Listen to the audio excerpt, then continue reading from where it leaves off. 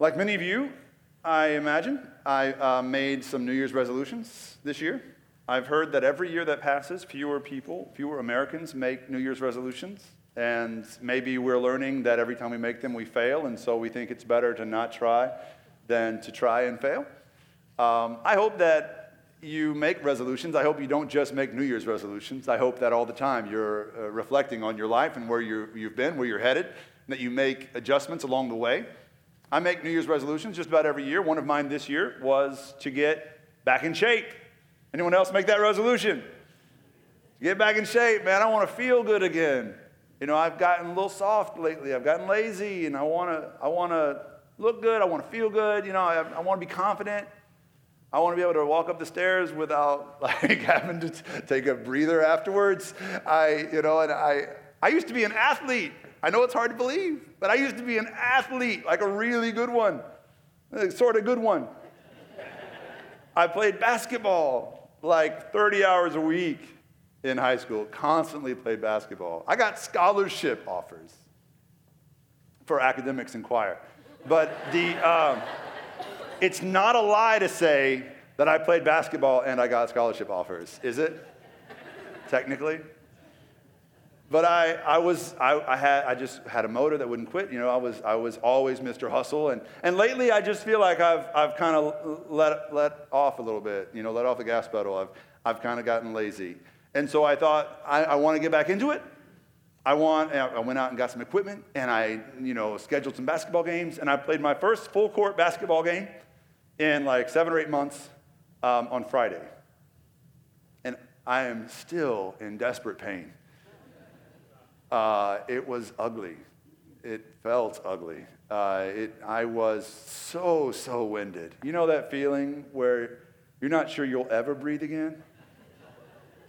That was the feeling I had from like 10 to noon on Friday morning. I mean, these guys, they just kind of mopped the floor with me. I only scored when they let me. The worst part is that there was a bunch of preachers. I was playing pastors and getting killed. And, half the time, I didn't even make it down the court. I'm just like, you guys go. I'll be here when you get back. Like, just handle it, And I was kind of a defensive liability, for that reason. And it was demoralizing. It was worse than just not playing well. But not physically being able to play like you want to play is so discouraging when you're used to being good, or at least being able to run with the guys you're playing with. It was one of those moments, right? But then, as I sat and thought about it, I was thinking, I'm living a truth that I've watched people live over and over again as a pastor. I'm living a truth I've lived over and over again. Right now, with this basketball game and in the aftermath of it, I'm living one of those universal human truths, and that is this. Just because you want to start a new chapter doesn't mean the old chapter necessarily ends.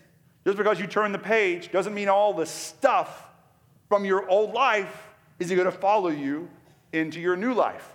So the question that I've been wrestling with this week as we're getting ready to tackle this topic today is it really even possible to start a brand new chapter in your life when all the consequences and things from your old life are following you and are persistent in their following you and haunting you, right?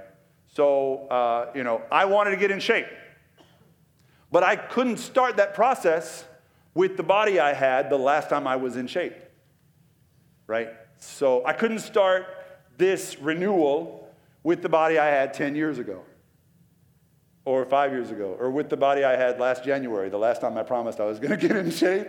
I couldn't start with that body even. I got to start with this body, and there's issues abounding with this body. And most of them can be attributed to some awful decisions that I've made over the past several years, most of which go back to queso and... Have you had cronuts? Anyone had cronuts? You think donuts are bad for you? Eating one cronut is eating like a half dozen donuts. If you haven't had it, I highly recommend it. Your pastor tells you to go and have a cronut, but just run like 50 miles after, because that's what it takes to burn off the calories from a cronut. And your kolaches in Houston and the food is everywhere, and I have made so many bad decisions. And just because I make one good decision To right all those wrongs doesn't mean the consequences of those bad decisions don't follow me into this new chapter. You get what I'm saying? So you've experienced this kind of thing before, right? Where you want to start a new life, but all the stuff from your old life is still there. And so how do you really have a new beginning when that stuff is not going to let go of you? You don't get a free pass. Jesus never promised to wipe away your consequences. He wipes away your sins, but we still have to live with the consequences. That creates an extra challenge. And so when I'm trying to get in shape now, I'm not just trying to take a step forward. I have to make up for all the steps backward that I took, which makes the journey even more difficult. Some of you might be experiencing this same kind of thing. That's what we're going to be talking about today. Last week when we talked about, starting a new beginning, a new chapter, we discussed the sins of your family. That's a different topic, right? So the sins you inherit, or the tendencies, the coping mechanisms, the habits that you inherited from your family that you can trace back through your family tree, all that stuff is really important. Today we're going to ask a little bit of a different question. I'm going to ask you about how you're starting a new chapter in light of the bad decisions you've made in your own past and the consequences of your own mistakes. So we looked at the family stuff last week through Matthew chapter 1 and his lens of Jesus' family tree, which Matthew gives us. He opens his gospel with this awesome genealogy of Jesus. And what I want you to know is that genealogies in the Bible, and there are many, as you probably noticed, especially in the Old Testament, they are always about advertising. They are marketing tools. They are promotion materials. When your genealogy was listed in Scripture, it was to promote you and to say, look what good pedigree this person comes from. Look what a great stock this person comes from. And that's, Matthew begins with a genealogy, and so he's advertising who Jesus is. He's advertising the nature of the Son of God. And he gives us this genealogy. We talked about Abraham, Isaac, Jacob, and Judah and their family messes last week. This week I want to look at that second question about your own past through the lens of 4 other people Matthew mentions in his genealogy of Jesus. And it's shocking. If you look at it in Matthew 1, it's absolutely shocking if you know anything about the Bible at all. Because genealogies make up a good portion of the Old Testament. There seem to be thousands of pages of so-and-so begat so-and-so begat so-and-so. Y'all have seen this stuff, right? But if you thumb through the book of Numbers, or any other book really in the Old Testament just about, through those genealogies, you will see that Old Testament, Bible time family trees are exclusively a boys' club. Only the men are mentioned. Only the men are given credit, which doesn't make any sense to us today, and I hate that it's that way. That's just the way the world was then. And only the men are listed in genealogies, except in this one genealogy in Matthew's gospel. So Matthew's genealogy looks just like every other genealogy except for these 4 women that he lifts up. It's extraordinary. And we really have to look at the 4 women Matthew lifts up and ask ourselves, what is Matthew advertising about Jesus? What is Matthew promoting about this Messiah by lifting up women? But especially these 4 women. Because there were more than 4 women in Jesus' real family tree, right? We're all clear on that. There had to have been at least as many women as men, right? Y'all been in biology class, okay? But he mentions 4. So why these 4? And what's he saying about these 4? So we've got Tamar, we've got Rahab, we've got Ruth, and we've got Bathsheba, who's not mentioned by name. She's called the wife of Uriah, the soldier Uriah. We'll get there in a second. So I'm going to go through these. I'm going to fly through their stories. You have to keep up with me. I don't want them to get your wires crossed in your head. I'm going to tell 4 different stories real quick. All right, so grab your study guides if it helps. I left a lot of space to write about this question. So we're talking about Tamar first. Tamar, her story is found in Genesis 38. She is called the mother of Judah's children. Judah is the guy that we talked about last week. And Tamar was the mother of his 2 sons, which sounds innocent enough until you read Genesis 38 and you realize that Tamar was not Judah's wife. Tamar was Judah's daughter-in-law, which should garner a collective ugh from the congregation today. Tamar had her father-in-law's children. And it gets even more twisted than that, believe it or not. This is how it happens. Tamar marries Judah's son, And he dies soon after their wedding, leaving Tamar a widow. And the life of a widow was uncertain and frightening, frankly, in those times. Widows, more often than not, ended up on the streets begging for money and food and doing God knows what else on the streets to just get by. They had no security. That was the future that awaited Tamar unless something happened. And fortunately for her, there was one social safety net. There was one sort of layer of social security that was supposed to kick in to save Tamar from a life on the streets. And she's young, so she's looking at a long life on the streets. But what's supposed to happen was that her dead husband's younger brother was supposed to take her in as his wife and shelter her for the rest of her life, take care of her, and give her children, which should probably garner another collective from some of you women who think about your brothers-in-law. However, it was a different world back then, and just work with me, right? This was the only way that women could protect themselves. Children were security. Wives are whispering to their husbands. I can see it. You guys are like, oh, dude, really? Oh, man. But that's the way it's supposed to work. Here's what happened, though. Judah didn't want to give Tamar to the dead son's younger brother. Judah told her that he was too young to get married. She should go back and live with her father until his younger son, Shelah, is of age. And when he becomes a man, Judah promised Tamar that he would give her in marriage to Shelah. So Tamar does what she's told, and she goes home to her father's house, and she sits by the phone, but never rings. And days become weeks, become months, become years. And Tamar is left to wonder, has Judah forgotten? Did Judah lie? Am I going to be a widow for the rest of my life? What happens when my dad dies and leaves me alone? What kind of life will I have then? And she gets desperate. And then one day she hears that her father-in-law is in town. They lived in different towns, and Judah comes into town, and somebody tells her that Judah's coming into town, and there's a man with him. A young man. And so Tamar is curious. Why hasn't he come to see me? So she takes off her mourning clothes, which she had, not like wake up in the morning, not pajamas, like clothes of mourning with a U, right? Sadness clothes, takes them off, puts on an outfit like a costume. She gets in disguise, and she goes out into the street to find Judah. And she finds him there, and she sees him walking there, and she recognizes the young man that's with him. It's Shelah. The boy was promised to her, has become a man. Becomes clear to her that Judah has lied and reneged on his promise, that her future is dark. And it all flashes before her eyes as she stands there on the streets looking at Judah. Judah looks back at her and doesn't recognize her. He doesn't know who she is because she has her face covered, but he sees her there walking the streets alone and assumes that she is of the world's oldest profession. And he walks up to her and propositions her. And in a moment of quick thinking, I guess, Tamar just goes along with it. And Judah, you remember my favorite euphemism from like months and months ago? Only the old timers here at the story will remember this. To protect the innocence of children's ears, we call certain things coloring. Y'all remember Coloring? Can I get an amen on Coloring? It's from my favorite HBO show, Coloring in the City. Y'all with me? Are we good? Judah colors. Judah and Tamar color. Judah colors with Tamar for money. Judah colors. Right? And Tamar gets pregnant and has twins. And that's how Tamar sort of elbows her way into Jesus' family tree. Okay? That's the first story. So what is Matthew telling us by including her and none of the other women about Jesus? Secondly, we've got Rahab.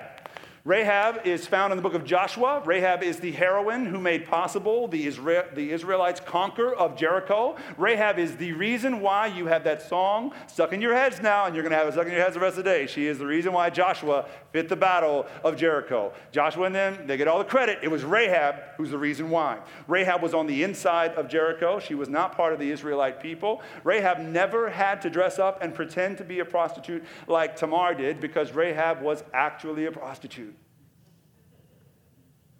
That's really who she was, day in and day out. I want you to think about the life of someone like Rahab. And it occurs to me that our city is full of people like Rahab. Women then, and most women now, do not choose that life as a career choice. Something has gone dramatically wrong. Someone has failed her. Someone has not protected her. Someone has not provided for her. Some injustice has fallen on her. And she has ended up doing what she has to do every day. The same is true for just about everyone, every woman, young girl that ends up in that profession. And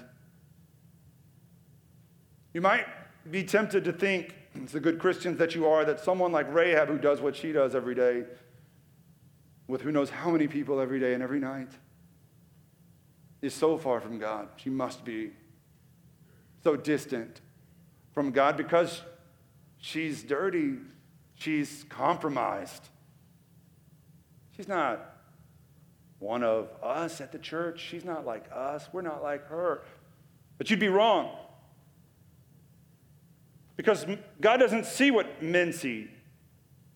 Men looked at Rahab and saw someone to be used and disposed of at will. God looks at Rahab and sees all of her circumstances, all the people that have wronged her and abused her and let her down, the people that should have loved her and protected her. God sees all of that and takes it into account, and God says, this one is my daughter, and I'm going to make her part of the greatest story ever told. I'm going to make her the great-great-great-grandmother of the Savior of the world, Rahab. That's exactly what happened. The third woman that's mentioned in Jesus' genealogy is Ruth. Ruth's story is so incredible, she gets her own book. Right after the book, it goes Joshua and then Judges and then Ruth. I hope you read it sometime. I hope you have a chance to study it. It's an incredible story about an incredible woman. Ruth is a foreigner. She's from Moab, a different country. So her skin is a different color. She speaks a different language. She has a different culture. But a similar thing happens to Ruth that happened to Tamar. So Ruth gets married to an Israelite family, and she marries into this Israelite family, and her husband dies soon after the wedding, leaving her, again, a widow. Not only is Ruth a widow in the story, but her mother-in-law, Naomi, so her dead husband's mom, has also been recently widowed. So it's just the two of them. The only thing worse than being a widow 3,000 years ago was being a widow and living alone with your mother-in-law 3,000 years ago. Can I get an amen from the congregation? Can you imagine the fights about Tupperware or whatever? That was sexist. I'm sorry. Dang it. Just can't help it. So Naomi, the mother-in-law, says to Ruth, she says, I'm old. All I have to do is die. And all I want to do is go back to my hometown. I'm going to walk through the desert, go back to my hometown. Hopefully I'll make it through the desert and die where I was born. That's all that I'm going to do. So she's depressed. She says to Ruth, she says, you're young. People in your hometown might not even know that you ever got married. Go home. There is a chance for you to rebuild your life. Go live with your dad and put your life back together. But Ruth says to Naomi a phrase you probably heard a lot at weddings, and you probably thought it was this great romantic thing that a man said to a woman once, but it was really a young girl saying it to her mother-in-law, and she said, do not press me to leave you or keep me from following you. I'm going where you're going. Your people will be my people. Your God will be my God. Where you live, I will live. Where you die, I will die. Where you are buried, I will be buried there with you. And Ruth is faithful to Naomi for no real good reason, other than the fact that Ruth could not let this old, depressed woman walk off into the desert alone. And so she committed to walking with her and being with her through the desert. They almost died together in the desert. And they finally make it to Naomi's hometown. When they get to Naomi's hometown, there's nothing left for them there either. They are penniless. They're broke. Naomi is too depressed and despondent and bitter to get up and do anything about their situation. So it's Ruth who leaves the house and goes out into the city to beg for food. Ruth goes out to find food for her and Naomi.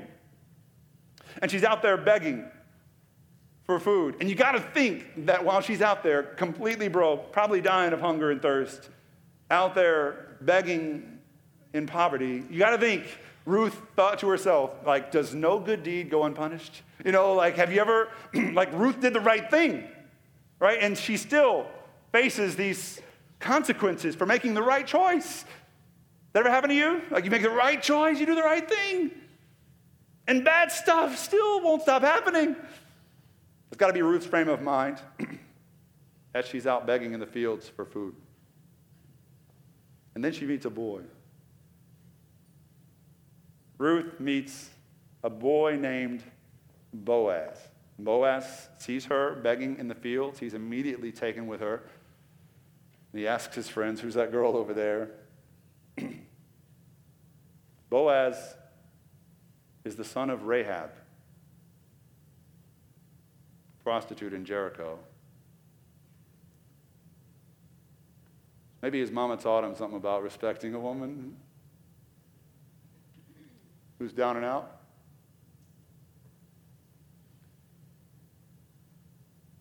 And he went to her and he saw her in her despair and he gave her 7 days' worth of food. And Boaz said to Ruth, "Come back when you're hungry again and I'll give you more." But Ruth didn't wait 7 days until she ran out of food. Ruth went back to Boaz's house that night. She snuck into Boaz's house that night. She snuck into Boaz's bedroom that night. And they colored. And Ruth must have been like a really good artist or something. Or this was like her masterpiece. Because the first thing in the morning, Boaz said, "Will you marry me?" This is not me talking, this is the Bible. Y'all didn't know it's in the Bible, did you? There's some amazing coloring going on that night. And Boaz takes Ruth as his wife. And that's how Ruth winds up in the world's most important family tree. The fourth and final woman listed in Jesus' genealogy was Bathsheba. We've talked a lot about Bathsheba and her encounter with David and what happened with her husband, Uriah the soldier. If you're new here, I'm sorry, but we've talked about Bathsheba twice in the last 6 weeks. I'm not going to go back through it. You just need to know that it was another story full of lies and scandal and coloring and all the other stuff that's in all the other stories. The same thing happened with Bathsheba, and she suffered the same pain of her past because she carried that baggage forward with her, even as her circumstances changed. The consequences of her past did not. And so all four of these women were chased by their past in different kinds of ways. All four of these women suffered consequences from their past, but for different reasons. People are always like, why do bad things happen to me? Why do bad things happen to people? Or why do they happen to good people? Why did terrible things happen to these four women? That's for different reasons, right? You can't just point one finger. Tamar suffered because somebody did her wrong. Some of you have suffered because somebody did you wrong. Rahab suffered because the world is unfair, and some girls are loved by the people that should love them, and they grew up to be princesses, and other girls aren't, and they grew up to be prostitutes, and it's unfair, and it breaks my heart, it breaks God's heart, and that's the way the world is right now. And that's why Rahab suffers. Ruth suffers, because it seems like no good deed goes unpunished sometimes. And Bathsheba suffers because of lust and ambition, either hers or David's or both of theirs. Scholars disagree exactly who's to blame there, but she suffered because of bad decisions. I told a little bit of a lie earlier when I said that there's only 4 women listed in Jesus' family tree. Obviously, there are 5. Who's the 5th? Mary, obviously, Jesus' mother, is also listed as a contributor, you might say, to Jesus' life and to the gospel story. What I want you to see is that Mary's struggle fits in with the other 4 women. She's also chased by her past constantly. I've told you through Christmas, the Christmas Eve service and the service before that Mary was chased by her past. She was always fending off rumors and accusations about the real father of Jesus and who he was. This is history. This is documented stuff. There were real rumors flying around about Jesus' real daddy. Mary fought that off her whole life. Mary was there when she saw her baby dying on a cross, the most agonizing death. Yeah, he came back and all that was great, but I've got to think that image haunted her. As a mother, standing just inches from her baby dying that way. Now, why did Mary struggle with her past? Why did she suffer as her past chased her. Well, that's a whole different thing. She struggled because when the angel came to her bedroom and she was 14 and said, Mary, do not be afraid. She was like, I'm not afraid. Let's do this. And she answered the call to God. She said yes to God, and her life got harder, not easier, which is just what happens sometimes when you say yes to God. Just because you say yes to God doesn't mean your life won't be scandalous. In fact, it should be in some ways. Each one of these women were walking scandals. And so I want you to see this. Matthew lists these 5 women for a reason. It's not accident. And he promotes Jesus to the world in this way. I want you to think, wouldn't Jesus have been a more legitimate Messiah if he had a less illegitimate family tree? Wouldn't it have been a better way to promote Jesus by leaving out some of that stuff and not going out of your way to lift up Tamar, Rahab, Ruth, Bathsheba? Wouldn't it have been better, to promote him, Jesus, in that way? Think about the 4, or really the 5 women Matthew chooses to promote Jesus with. You've got a fake prostitute, an actual prostitute. You've got, the foreign hungry artist girl, and you've got, the lady that took a bath on her roof, and, you've got the unwed, pregnant, teenage runaway Mary. And so why these women? Why not somebody better? The answer is that our God doesn't run from the scandal. Our God runs toward the scandal. Our God redeems the scandal. There's no mess you can make that's too big for our God to help you clean up. There's no mess you can make that our God will ever be ashamed of, or that our God will ever hide his face from. In fact, your worst moment is where God is at his best. God takes delight in helping you out of your darkest moment and your worst scandal. Maybe that's why Jesus came to the world this way, to show the world that there's a way out of your worst moments, because he's been where you are.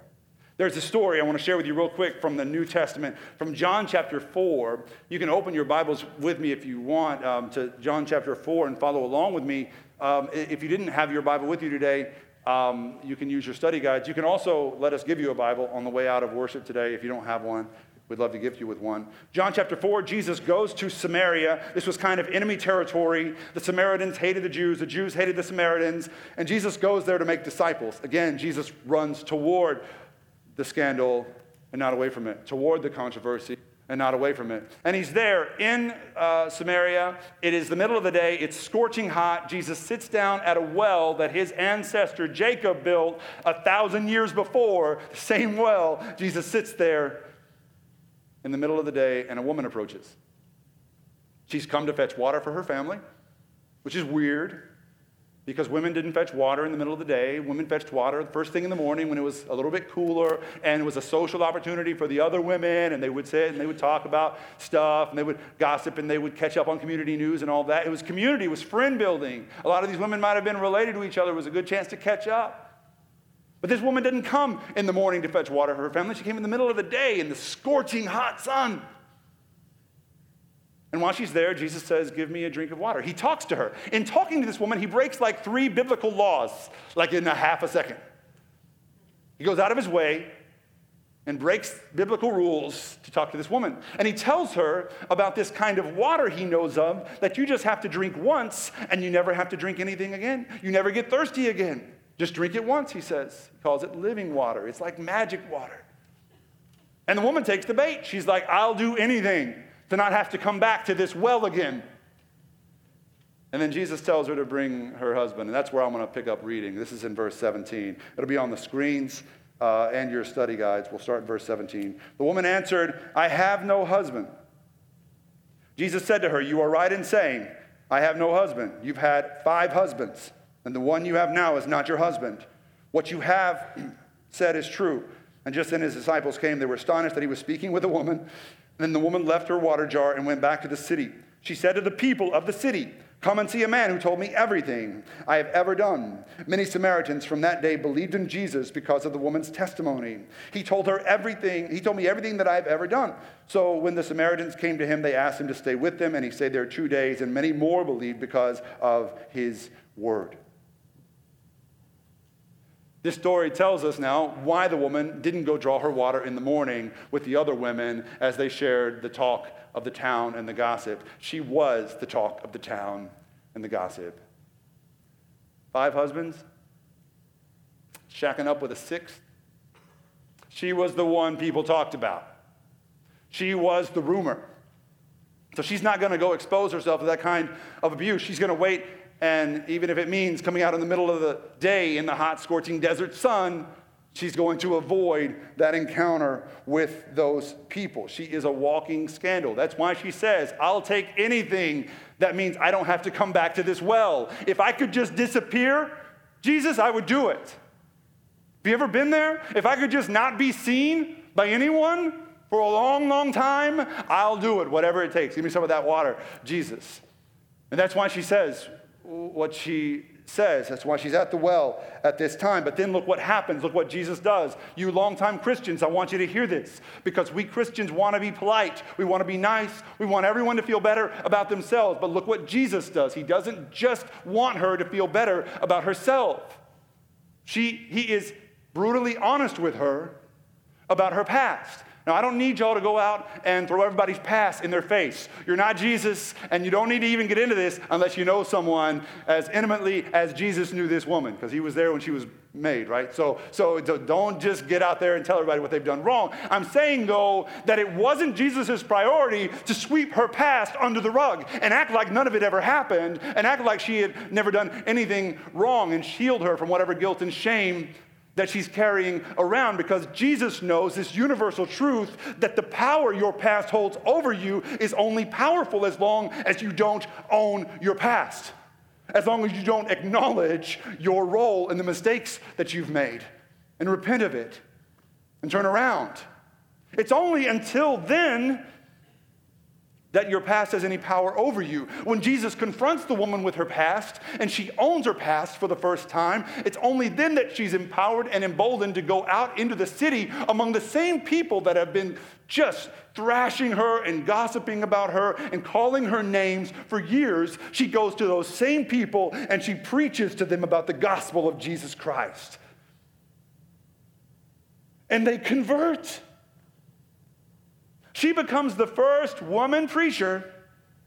Make no mistake, she preaches, and the whole town converts because of her ministry. You know how many people converted in my first sermon? It was awful. It was terrible. They only convert to from active energy to potential energy or whatever that is. They just sunk down into their pews. This woman, even in the shame of her past, she preaches and they respond. Why? Because her past held no power over her anymore. Because Jesus confronted her with it, she accepted it, and she was emboldened to go live a different life and become a different person. I visited that town. It still exists. It's called Shechem. And it is one of the last remaining Christian towns in the Holy Land, unfortunately. Arab Christians are being pushed out of the Holy Land every day, or persecuted or killed by all the political drama happening there. Pray for your Arab Christian brothers and sisters. It is not a great situation. But in that town, they're holding steady. And there is a church in that town, one of the oldest churches left standing in the world. And it stands about a mile from Jacob's Well, which also still exists, which I drank the water out of Jacob's Well. It was amazing. And then I went to this church, and there is a shrine outside of this church built in honor of this woman who had 5 husbands and shacked up with a 6th. We honor her. 2,000 years later, we honor her. No one talks about or remembers the people that were spreading rumors about her. All those other people are forgotten and gone. This woman who had 5 husbands and shacked up with her 6th, who had a reputation, who was maligned and accused of all kinds of things, we honor her today. There is a shrine built in her honor. Because that's what our Jesus does. He takes scandal And he makes it into something honorable. Nobody knows this about the Christian God because we're afraid to tell them. The truth is that our God is completely crazy. And I don't mean that in a sentimental way, like God is crazy for you. He's crazy for you. That's not what I'm saying. I'm saying God's crazy. Like God's crazy, y'all. By any human standard, God's off his rocker. Like the decisions he makes and the ways he chooses to redeem us, the people that he chooses to use, by any human measure would be certifiable, would be insane. Anyone who runs towards scandal like our God does. Anyone who takes the world's worst messes and turns them around for good. Anyone who takes you at your worst, the worst problem you've ever created, the worst decisions you've ever made, and turned you around for good. It's not normal. That's not respectable behavior. But we like to domesticate God. We like to control God. We religious people enjoy boxing God in. Our God will not be controlled. Our God will take the worst part of you and redeem it. So this is what I want you to see. This is where it gets a little bit personal because you have a part to play in this. Because just like Jesus confronted that woman with her past, he confronts you with yours. He confronts me with mine. So what I want to tell you is that if you are ever going to overcome the consequences of your past, you're going to have to own your past. You're going to have to own your past. Now, there's no real way to get around this. I wish there was. But I'm saying that your past will never stop haunting you until you own it. What that means is just admitting your mistakes, admitting your role in the things that have gone wrong in your life, admitting that, yeah, some people have treated you wrong, some people might have done wrong things to you, but you had a part in it. And it means not blaming anyone else any longer, not pointing any more fingers anymore at other people. We've all got people that we could blame for our problems, right? I hear it all the time. You know, yeah, my dad mistreated me, so I'm inclined to mistreat my kids. It's not my fault. Or, you know, my ex had the affair. It's not my fault our marriage fell apart. Or, it's not my fault I'm failing that class. That teacher hates me. She has it in for me. Yeah, everyone else in class is passing. But it's not my fault that she hates me and I'm failing. You know, it's not my fault. You know, this is one of my I hesitated to share this, but, you know, it's not my fault I don't have any money saved up. No one saw the economy crashing this way. It's not my fault I didn't save money when the economy was good. No one saw it happening this way in Houston so fast. I want to be as delicate as possible as I close this sermon because I love y'all, and I really, really want y'all to come back to church next Sunday. And so I just want to help you see something real quick because I had to come to this realization too, and everyone does if we're really going to turn this thing around. I want you to try to make a mental list real quick of all the worst things that have happened to you, the worst problems you've created, the worst problems you've inherited, all the bad stuff. And then as you make that list, I want you to ask yourself, what does everything on that list have in common? What's the one thing that every bad thing in my life has in common? You're not going to like the answer because it's you. Just like I am the same for me. Like, you are the only common denominator in all your life's problems. So there might be a common thread going on here. And so that's what it means to own your past, is to own your role in the way things have gone wrong. Yeah, one relationship after the other might have fallen apart, and yeah, that might not be all your fault, but maybe you're continuing to meet and go out with the same people over and over again. You see what I'm saying? So we've all played a role in those kinds of things, and owning your past means admitting that.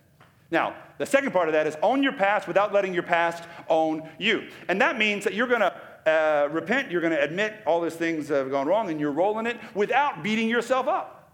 You're not going to hang your head down. You're not going to give into those temptations to reflect and stay on all the stuff that you did wrong, hang your head low. Let all of your detractors, your haters, come at you and say, you are not who you're trying to be. You are who you were, and we're not going to let you forget who you were. You don't think all the women listed in Jesus' genealogy had haters telling them that they cannot be who they think they are, because we know who you were. The woman preaching her first sermon in Samaria had haters telling her that she couldn't be that person, and you will have haters too. You will have detractors too. I'm telling you, Jesus wants you to own your past without being owned by your past. So when Jesus confronts you with your past, as he might be right now, it's not to judge you, it's not to condemn you, it's to redeem you. It's to help remind you that the reason he came into the world the way that he did in the midst of such a mess is to remind you that he can handle your mess. You can trust him with your mess, because he's been in the mess before. He was born into the mess. He'll feel right at home in your mess. You can invite him into it. You can talk to him about it. You can tell him about it. You can trust him with it, and he will give you a better future, a future that is brighter than the past that you've lived. He will give you the courage to overcome the consequences of your past. Would you join me in prayer? God, we thank you for your grace and mercy. We thank you for never giving up on us. Truly, God, we've lost our way at times. Thank you for never leaving us the way you find us. Help us to trust you and be courageous. In Jesus' name, amen.